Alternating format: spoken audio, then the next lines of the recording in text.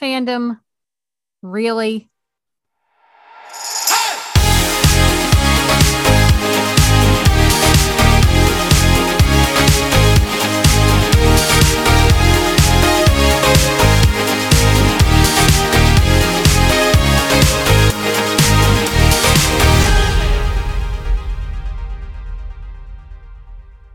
Well, we are back with an August episode of Ladies First. I'm Corey, joined by Taylor. Hello. And some stuff happened since we were last here. So we were originally going to be talking about Taylor Swift, and while we will still be talking about Taylor Swift as a millennial icon at a later time, enough stuff happened online that Taylor and I were kind of like, you know what, we should dive into this. It's been a while since we've had a fandom commentary episode overall. So that's what we're doing today. Buckle up. It's probably going to be a little spicy. Get a glass of water so you don't get too dehydrated from all the spice. Or milk or whatever. Anyways, so there has been, I mean, let's preface this. We are still in the middle of a global panini thanks to COVID-19.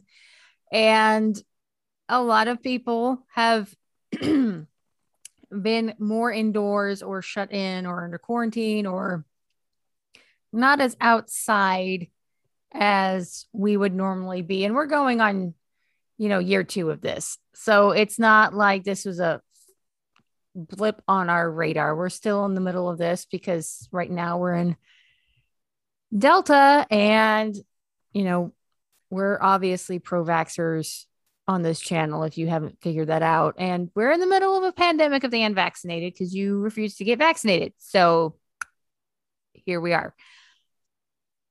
But I understand, and I want to preface this. I understand that certain world events have meant that more people have spent more time on the internet than ever before. I get it. We're not saying there is just no reason for why this could have happened.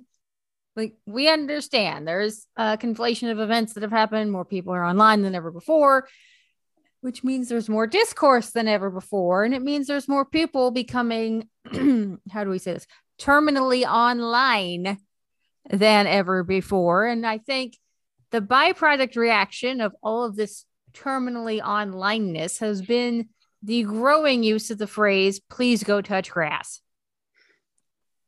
I mean, I need to go touch grass, and I'm very self-aware about being on the internet. So a lot of people definitely then need to go touch grass because a lot of people are not self-aware about their internet habits and how it can affect them. So, yeah, this is kind of us taking a look at the current affair of online discourse. And, like we could disconnect. We could disconnect. But we'll get there. We'll get there. So basically, there have been a few videos from different people around the interwebs that have come out recently commenting on why certain types of discourse might blow up and why certain people may suddenly be facing backlash, or why there's groups of fandom that are arguing with each other over very specific nuances of ships, as though you can boil down your preferences to basically make this one person be on par with a literal fascist on whether they agree or disagree with you. Go touch grass. GTG. Yeah, go touch grass. And again, we get it. There have been extenuating circumstances that have driven people online. And I also understand we are in a digital age of connectivity way more than ever before in human history. Like millennials, we grew up with the internet, but we still remember a time without the internet. Like Gen Z, like this is all Gen Z has ever known, right? I get it. This is all you ever known. You guys understand the internet in a way, and I'm a very savvy millennial, I think, but Gen Z understands the internet and internet culture in ways I never quite fully will, because I still have a period of my life that was pre-internet. I can speak to this as someone who kind of falls between millennial and Gen Z because I was born in 97. So for me, we had a family computer growing up, and the internet was starting to creep into everyday life, but I was like 13 when I got my first Facebook. Like, so I came of age in the 2010s, right when social media and the internet in general really started to permeate IRL, like when the internet and the real world started to kind of blur, and you was expected to suddenly have a public face on the internet that employers could see, rather than having like a really obscure niche avatar side to yourself, often some obscure forum no one was going to find by accident. That couldn't even be linked back to your real person. And see, here's the other thing of Gen Z, particularly, like, I see 13-year-olds that think absolutely nothing of giving out their real name and address online. And to me, that's just like, it's terrifying, but I understand it's like, that's what this person grew up with. They literally don't see anything wrong with this because that's just what they grew up surrounded by, or they grew up or are growing up as the unfortunate byproducts of a mommy vlogger or something, you know? But for me, one of my first experiences with the internet was those Yahoo chat groups, getting PM'd by somebody on a video chat and then having a bunch of grown ass men to my very minor self sending me photos of them fapping their dicks.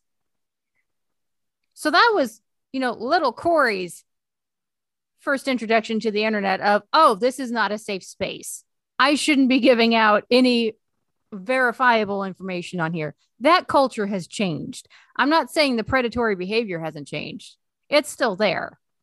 But that the internet stranger danger, I think that millennials kind of had pressed on us, isn't necessarily there with Gen Z.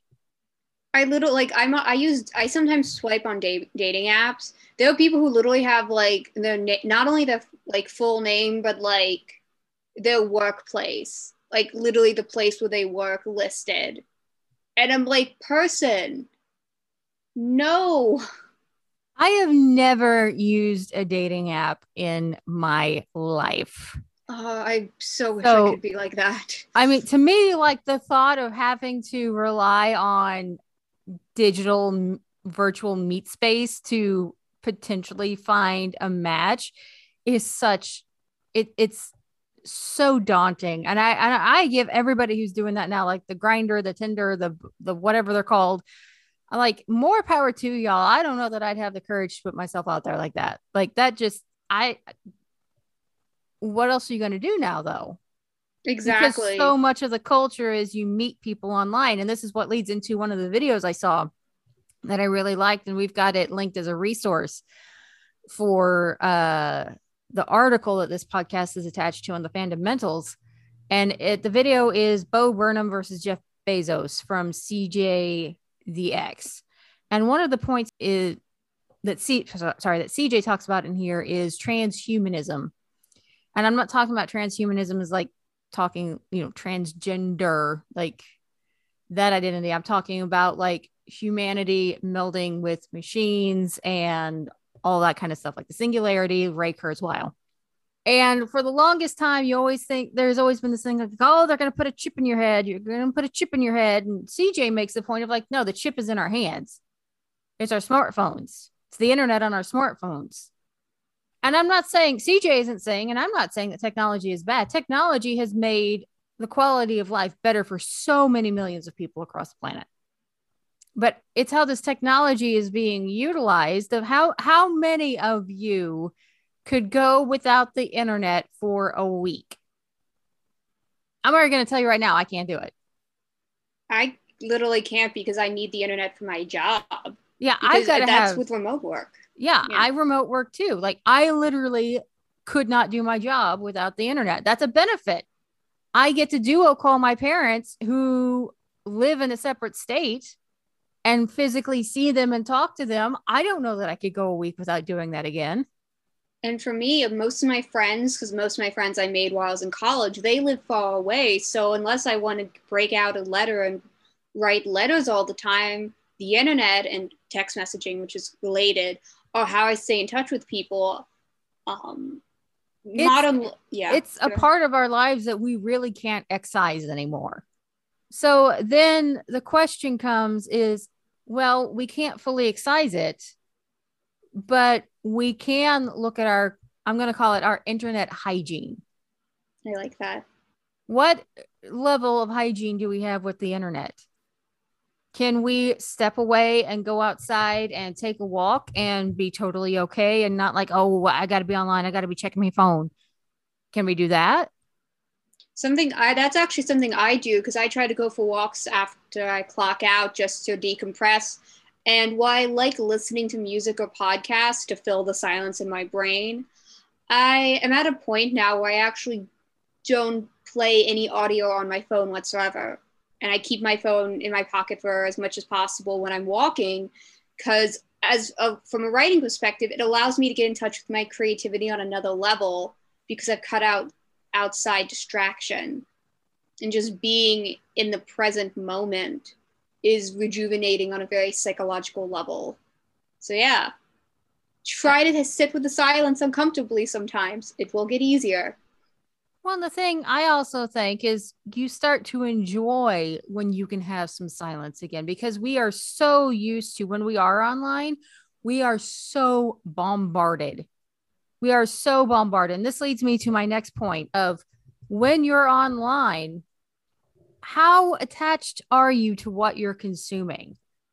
How long are you spending on your social media platforms? Like, are you spending an hour plus a day on these? And I'm saying, I even understand. It's like social media is how some of us, it's the only way we can keep in touch with people.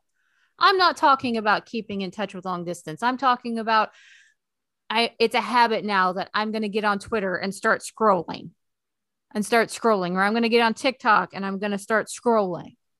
I'm not going to say Facebook, because I mean, Facebook is Facebook, but my point is, it's like, we're on these platforms, and that's the point of these platforms. These platforms have algorithms, and they are specifically engineered to keep you on there as long as possible. And what is one of the easiest ways to keep you engaged?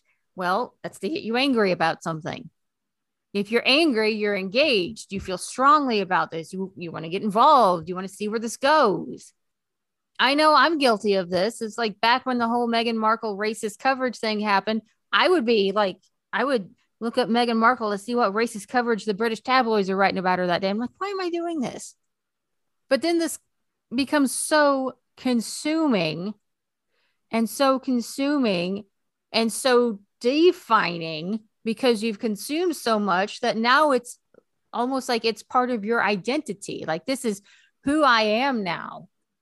This is one of my defining traits. If I'm angry about X, and when you're that consumed by and that defined by, where do you think nuance has any room to be in? Nuance goes out the window. You spend a few days being angry, nuance is dead. You've already nuked it. So now you spend all of your time being angrier and angrier and angrier, with less and less and less room for nuance. And suddenly everything becomes very binary. And I know that's one of our favorite terms in the queer community, is binary.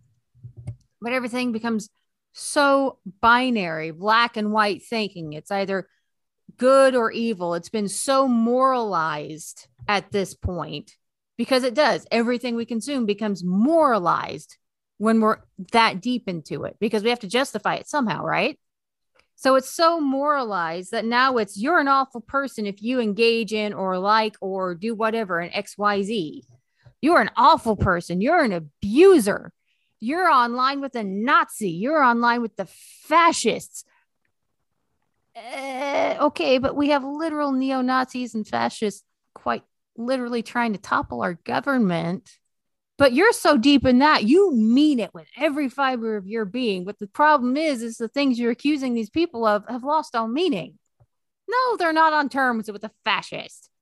But you are so consumed and so dialed in and have so lit this fill up to be your entire personality because you are now terminally online that you can't engage in reasonable, nuanced dialogue anymore. And it's all over fandom for ships. Now, I'm not saying there's not some ships that I disagree with. I have famously disagreed with certain ships on Ladies First, and I've had comments from people who could or could not be considered terminally online. I'll leave that up to other people to decide, who have been like, how dare you? But I don't make it my sole defining point. I say why I don't like it. I move on. I don't think about it again. I certainly don't think that if somebody is shipping, I don't know, Taylor, what's a popular ship? Supercore. We'll go with Supercore because I'm just going to kick the hornet's nest today. I don't think that somebody who ships Supercore is on par with a fascist. Do I have some side eye and very reasonable criticism towards the Supercore fandom for bad behavior? Yes. Am I consumed by it? No. It's a ship. It's a fictional ship of two people who don't exist. And I have my ships just like anybody else in media I consume, that I would love it if they got together. If they don't, well, okay. Some of them I know going in will never happen. That's why it's called fanfic. That's why you have people who write stories of what if this happened? Here's how we could see it.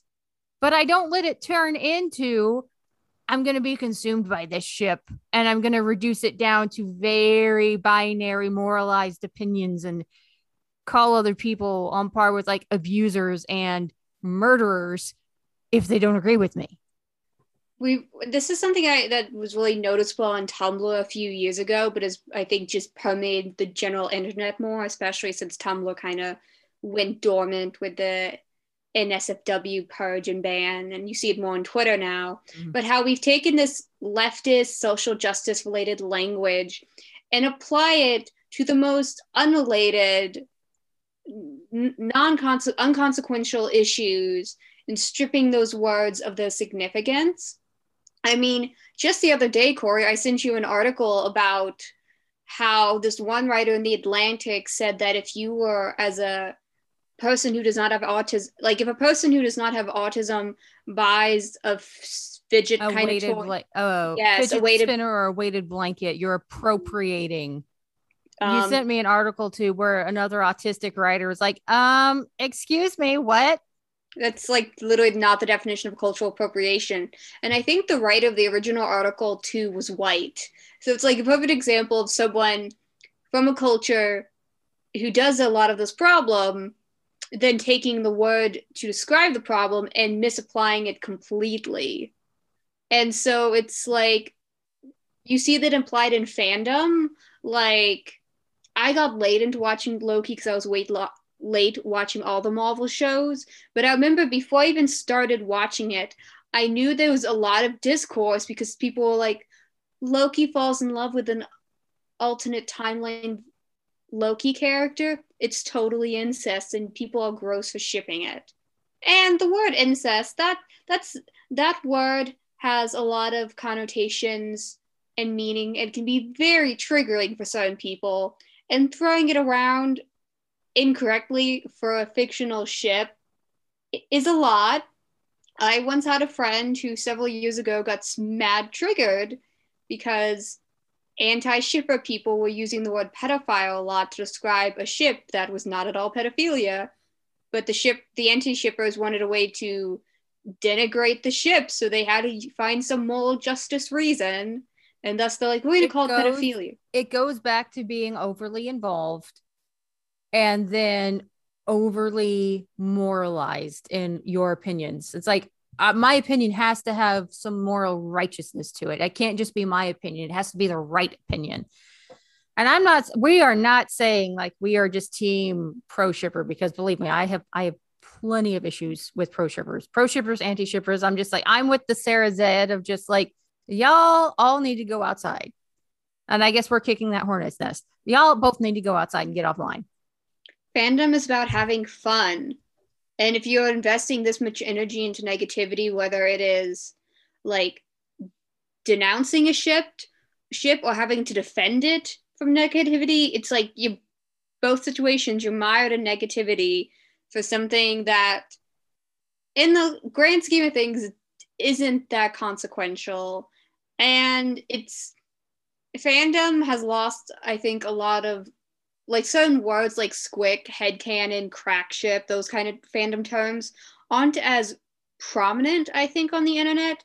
And I feel that reflects kind of like this loss of general fandom and like how it is so much harder to just have private, non-capitalized, non-algorithm based niche internet connections with people. Mm-hmm.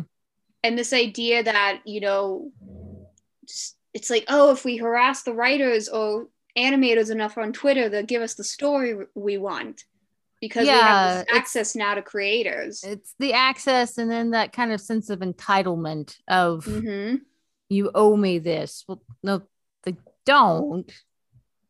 But it also goes back to like the fundamentals. We are, you know, we cut our teeth criticizing Game of Thrones. We have reams of Game of Thrones criticism. But you know what we didn't do? We wrote our articles. We let it go. When we had another piece to write, we'll write our articles. We let it go. We don't constantly 24/7 think about why we hate something in between writing it. We get our thoughts on paper. We write out our criticism. We let it go. It's the same thing on something we enjoy.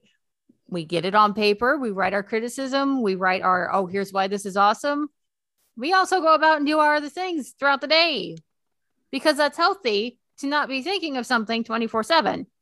Fandom should not be your sole defining personality trait.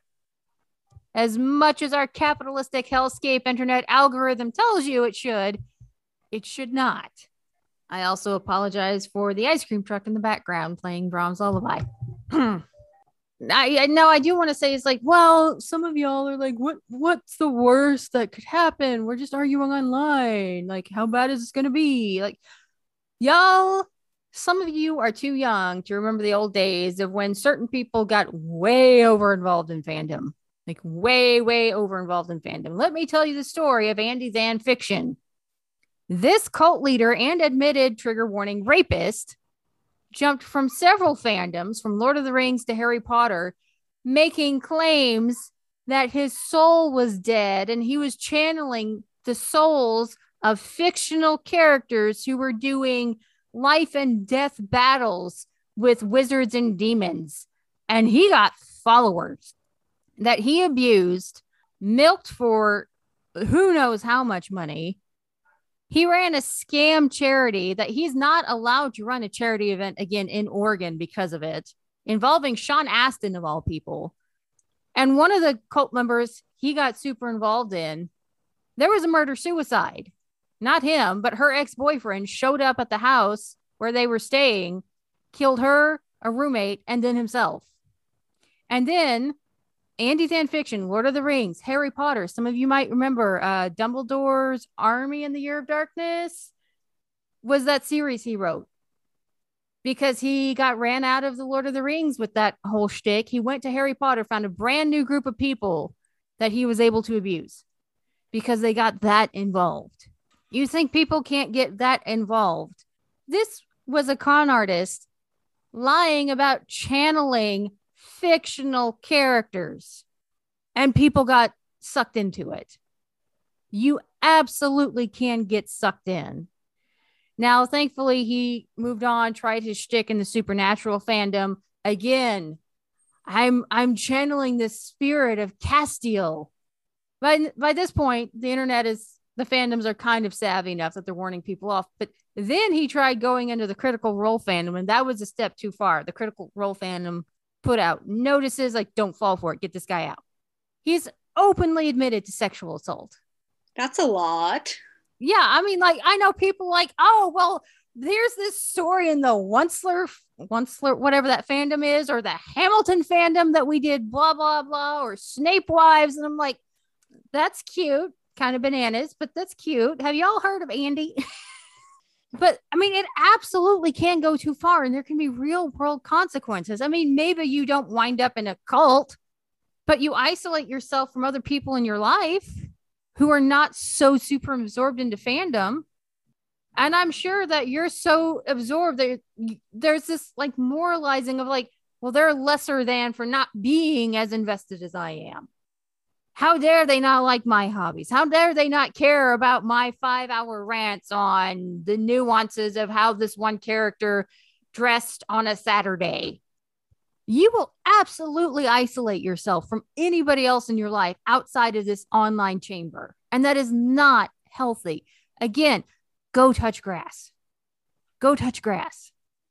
It reminds me, like, on the like alternate political spectrum of the alt-right, and how, you know, it's a chamber, it's a pipeline. It is it really exactly is the same mechanism. Yes, and it's this idea that the algorithm feeds it, because you may, you know, for example, with YouTube, may watch like PewDiePie or Joe Rogan, like more like mainstream conservative entertainment. But because of the algorithm works, you keep getting suggested videos. Then you're on to Ben Shapiro or Stefan Molyneux or whatever his name is. Or the pickup artist dude, Vosh, whatever his name is. Yeah. And the thing is, like, it keeps going. And so you get sucked in, and the more you watch these videos, the more that these crazy ones are recommended to you. It's the same mechanism for this fandom stuff. Like, oh, you start like, well, I disagree with this. This is a rational disagreement. And then, oh, well, shame on that person for blah, blah, blah. And then that person's bad for blah, blah, blah. And then this person is irredeemably evil and they're part of a child trafficking ring that has no basis in reality, but I have to have a reason to say why. I'm like, you will go down that slippery slope. Go touch grass. Disconnect. It is healthy. We're not saying you have to cut the internet out entirely, but pull back. If you're down, if you recognize yourself in any of what we're talking about, that's a sign. Go touch grass. I'm not saying that to be mean. I'm literally saying disconnect and get that part of yourself, get that energy back. Why are you giving your energy to a capitalist billionaire algorithm scheme? Go touch grass. And remember, there is so much more to life than this one very specific niche internet argument. There's so much more you could be putting your time and your energy, which is the one resource you cannot get back. You cannot get that back. But you can say, I'm going to stop it here and I'm going to look at healthier things to put this into. And if you can't fully disconnect, watch a cat video. Exactly. At least those are... It's hard to go pipeline on cat videos outside of like more cat videos. And who knows, maybe that's going to lead you to go get a cat. And at least that cat will mean you have to get off the internet at some point. Taylor talks about of like, you know, disconnecting from the toxic elements of the internet. And she brought this up earlier of like basic internet safety.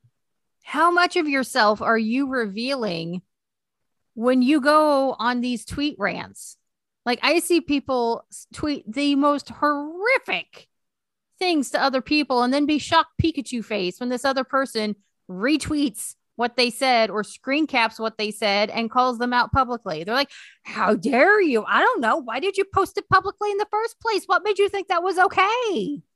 And in regards to if you have a disagreement with someone, if you know this person, you can always discuss privately over DM. There have been so many things that discourse or drama I've seen play out online, like over public posts, that had it been a private conversation, there would not have been any problems, most likely.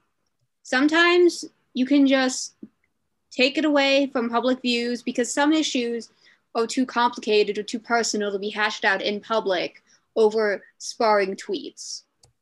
And it's not just fandom that this happens in. I mean, there are other aspects of how you go down these rabbit holes. It may not be a fandom rabbit hole. Maybe it's one of those beauty algorithms.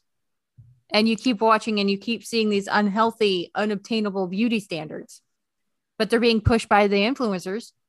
There was a great article that literally talked about teenage girls getting plastic surgery and arguing that it is feminist to get a nose job at 16 because you feel empowered by it and you're taking control of your body.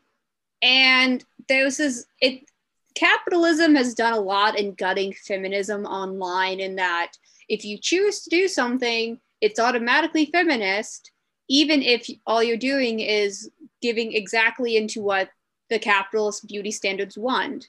And I'm not saying you can't get a nose job. It's just we live in this internet culture where you have these constant subtle pressures of looking a certain way and being perfect, because you have people, for example, on Instagram posting pictures of themselves that have been doctored or have professional camera lighting so they look exactly right. And so we have these pressures from beauty culture online to be a certain weight or buy dangerous diet teas to try and lose weight. And again, it's a moralizing language where it's like, if I do this because I'm a woman and I think it's feminist, it is automatically feminist. And therefore good. And the idea that you have to justify a aesthetic decision through morality is not healthy. And it's a kind of moralizing something can be a very slippery slope about control and self-esteem.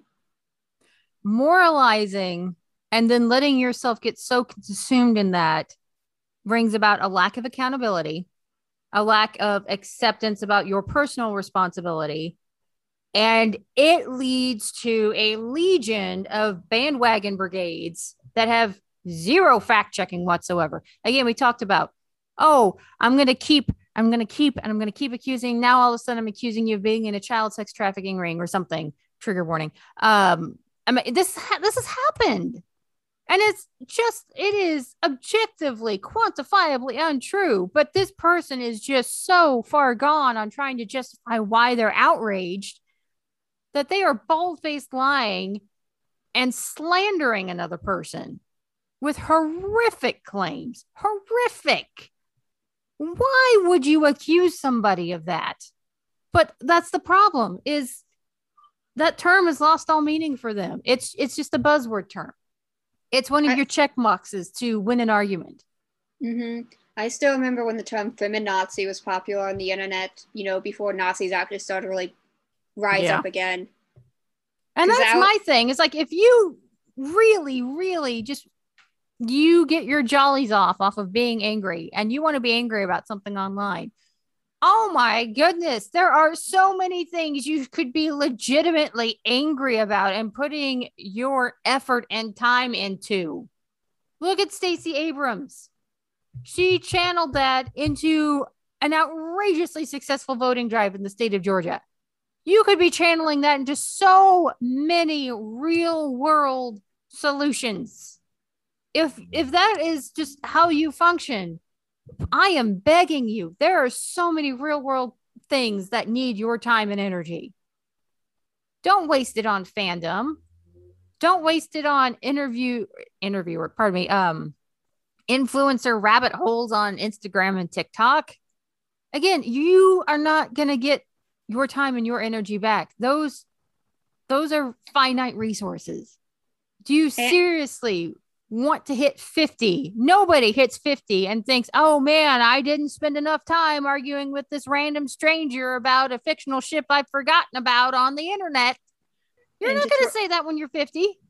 No, and the thing is, if you can't be fueled by anger, you're just going to burn yourself out sooner. And burning yourself off online makes it much harder to put your energy into IRL stuff. You don't want to burn yourself out because of the internet. It's not worth it. Burning yourself out over fandom is not worth it. And I'm not saying every fandom is bad. There are some examples of healthy fandoms. I mean, they may be few and far between depending on what fandoms you're aware of. But like, for instance, I personally very much enjoy the Warrior Nun fandom. I've talked about them on 2 other podcast episodes. I genuinely enjoy being around that fandom because they can engage with the source material critically without moralizing it into oblivion on areas where it falls short. They write it out. They say they hope it does better. They're disappointed, but they hope it gets better. And then they move on. But they don't view the source material with rose-colored glasses and refuse to admit anything is wrong either. Taylor wrote a 5-part series on criticizing the show on how it is as a trauma narrative. That fandom was wonderfully supportive, but that's not all it becomes about the show. It's not, oh, well, this show was bad, so you can't watch it. You're wrong for watching. And it's like, we recognize that there's aspects of this show that are problematic, and we recognize there's parts of it we like. There's more of it we like, and we think it's worth watching, and we hope it gets better. Yeah, I think that's really happening with fandom in general is that if a piece of work doesn't exactly fulfill your needs of a story, it's automatically bad in some moralistic way, and the creator has obviously done a terrible thing or is a terrible person. And that We've driven out the room for nuance.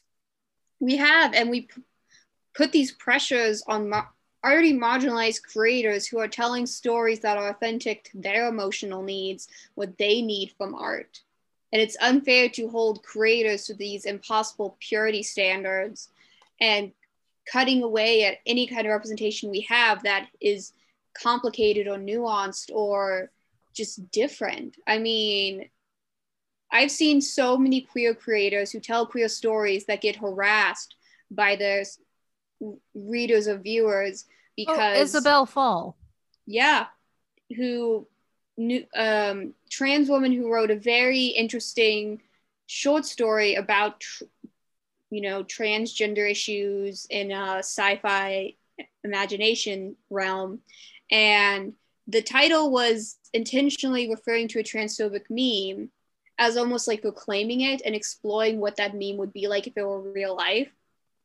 She got so harassed, including by big name people who didn't even read the story but were part of the brigade, that she checked herself into a mental hospital due to major psychiatric issues. And stopped her transition process. And stopped writing and has given up on living as a trans woman who writes sci-fi. That is like, and again, I want to point out the key part for me is people who didn't even read the work. Yeah, it was literally just about being angry at some person. Because we have to be morally right online for everything. Yeah, I think like there was only like when the story came out, there's only like you only had her name and her birth year. And I think people somehow through that information were able to create a narrative that she was a fascist or something. I mean, and it was just they thought it was an op. They thought, well, it's just a very sad situation. But this leads me to something else of it's okay if people don't like the same things you like. It's okay. They're allowed to not like what you like. What you're not allowed to do is turn it into a moral issue. I'm not talking about somebody who's like, well, oh, I don't mind the Nazi. It's like, no, fuck that person. I'm talking about like, I didn't like this book.